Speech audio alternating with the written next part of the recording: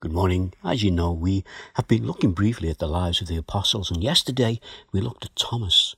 And on that occasion we saw that for Thomas, seeing the resurrected Jesus was enough for him to say, "My Lord and my God." So this is Thomas the doubter becoming Thomas the believer. In many ways, Thomas was just like you and I.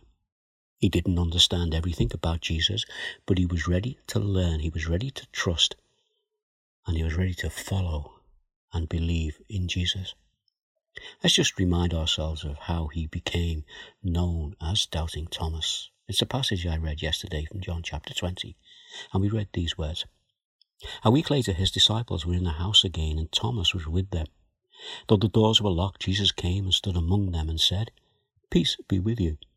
Then he said to Thomas, "Put your finger here, see my hands, reach out your hand and put it into my side. Stop doubting and believe." Thomas said to him, "My Lord and my God." Then Jesus told him, "Because you have seen me, you have believed. Blessed are those who have not seen and yet have believed." You know, one of the wonderful legacies that Thomas has left us are those words spoken to him by Jesus. And those words refer to both you and I. Yes, that's true. We are referred to in the Bible. You and I are known to Jesus. That raises a question. If Jesus knows you and I, do you and I know Jesus? Well, there's a thought for the day.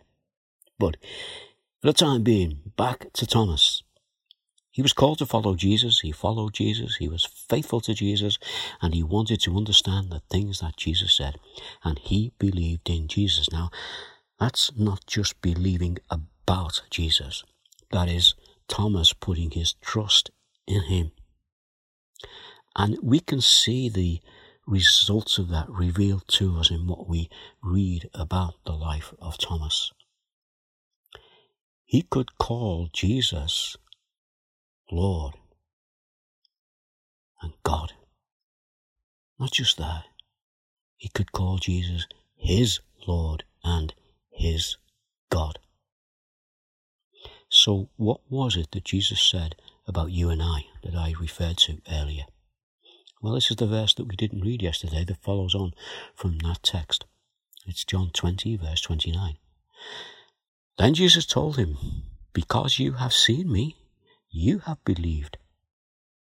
Blessed are those who have not seen and yet have believed."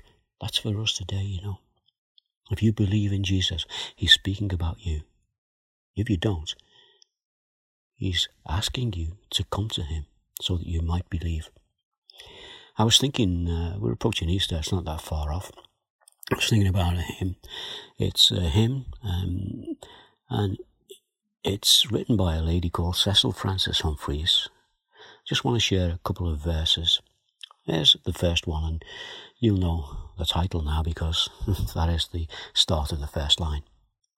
There is a green hill far away, without a city wall, where the dear Lord was crucified, who died to save us all. You know, it tells us about that green hill that was outside of Jerusalem, outside the city wall, where Jesus died. This verse tells us what we know about Jesus. Listen to the next verse. The next verse tells us how we can respond to Jesus as Thomas did. This is this verse. We may not know. We cannot tell what pains he had to bear. But we believe it was for us. He hung and suffered there. Let's pray.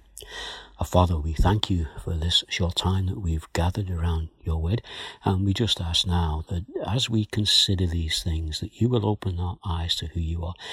We just thank you and praise you if we have put our trust in you, and we thank you.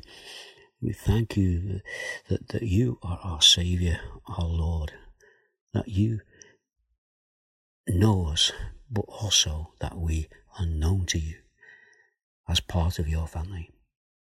And if there's any listening who do not have that assurance, just open their hearts and let them see you, as Thomas saw you. Father, we ask these things in the name of Jesus. Amen. Just to finish with another verse, this is from John 17, verse 20 and 21. It said about how Jesus knows you, he knows me, but he also prayed for us. Listen to his words. My prayer is not for them alone. Them alone he's referring to are his apostles who were with him. My prayer is not for them alone.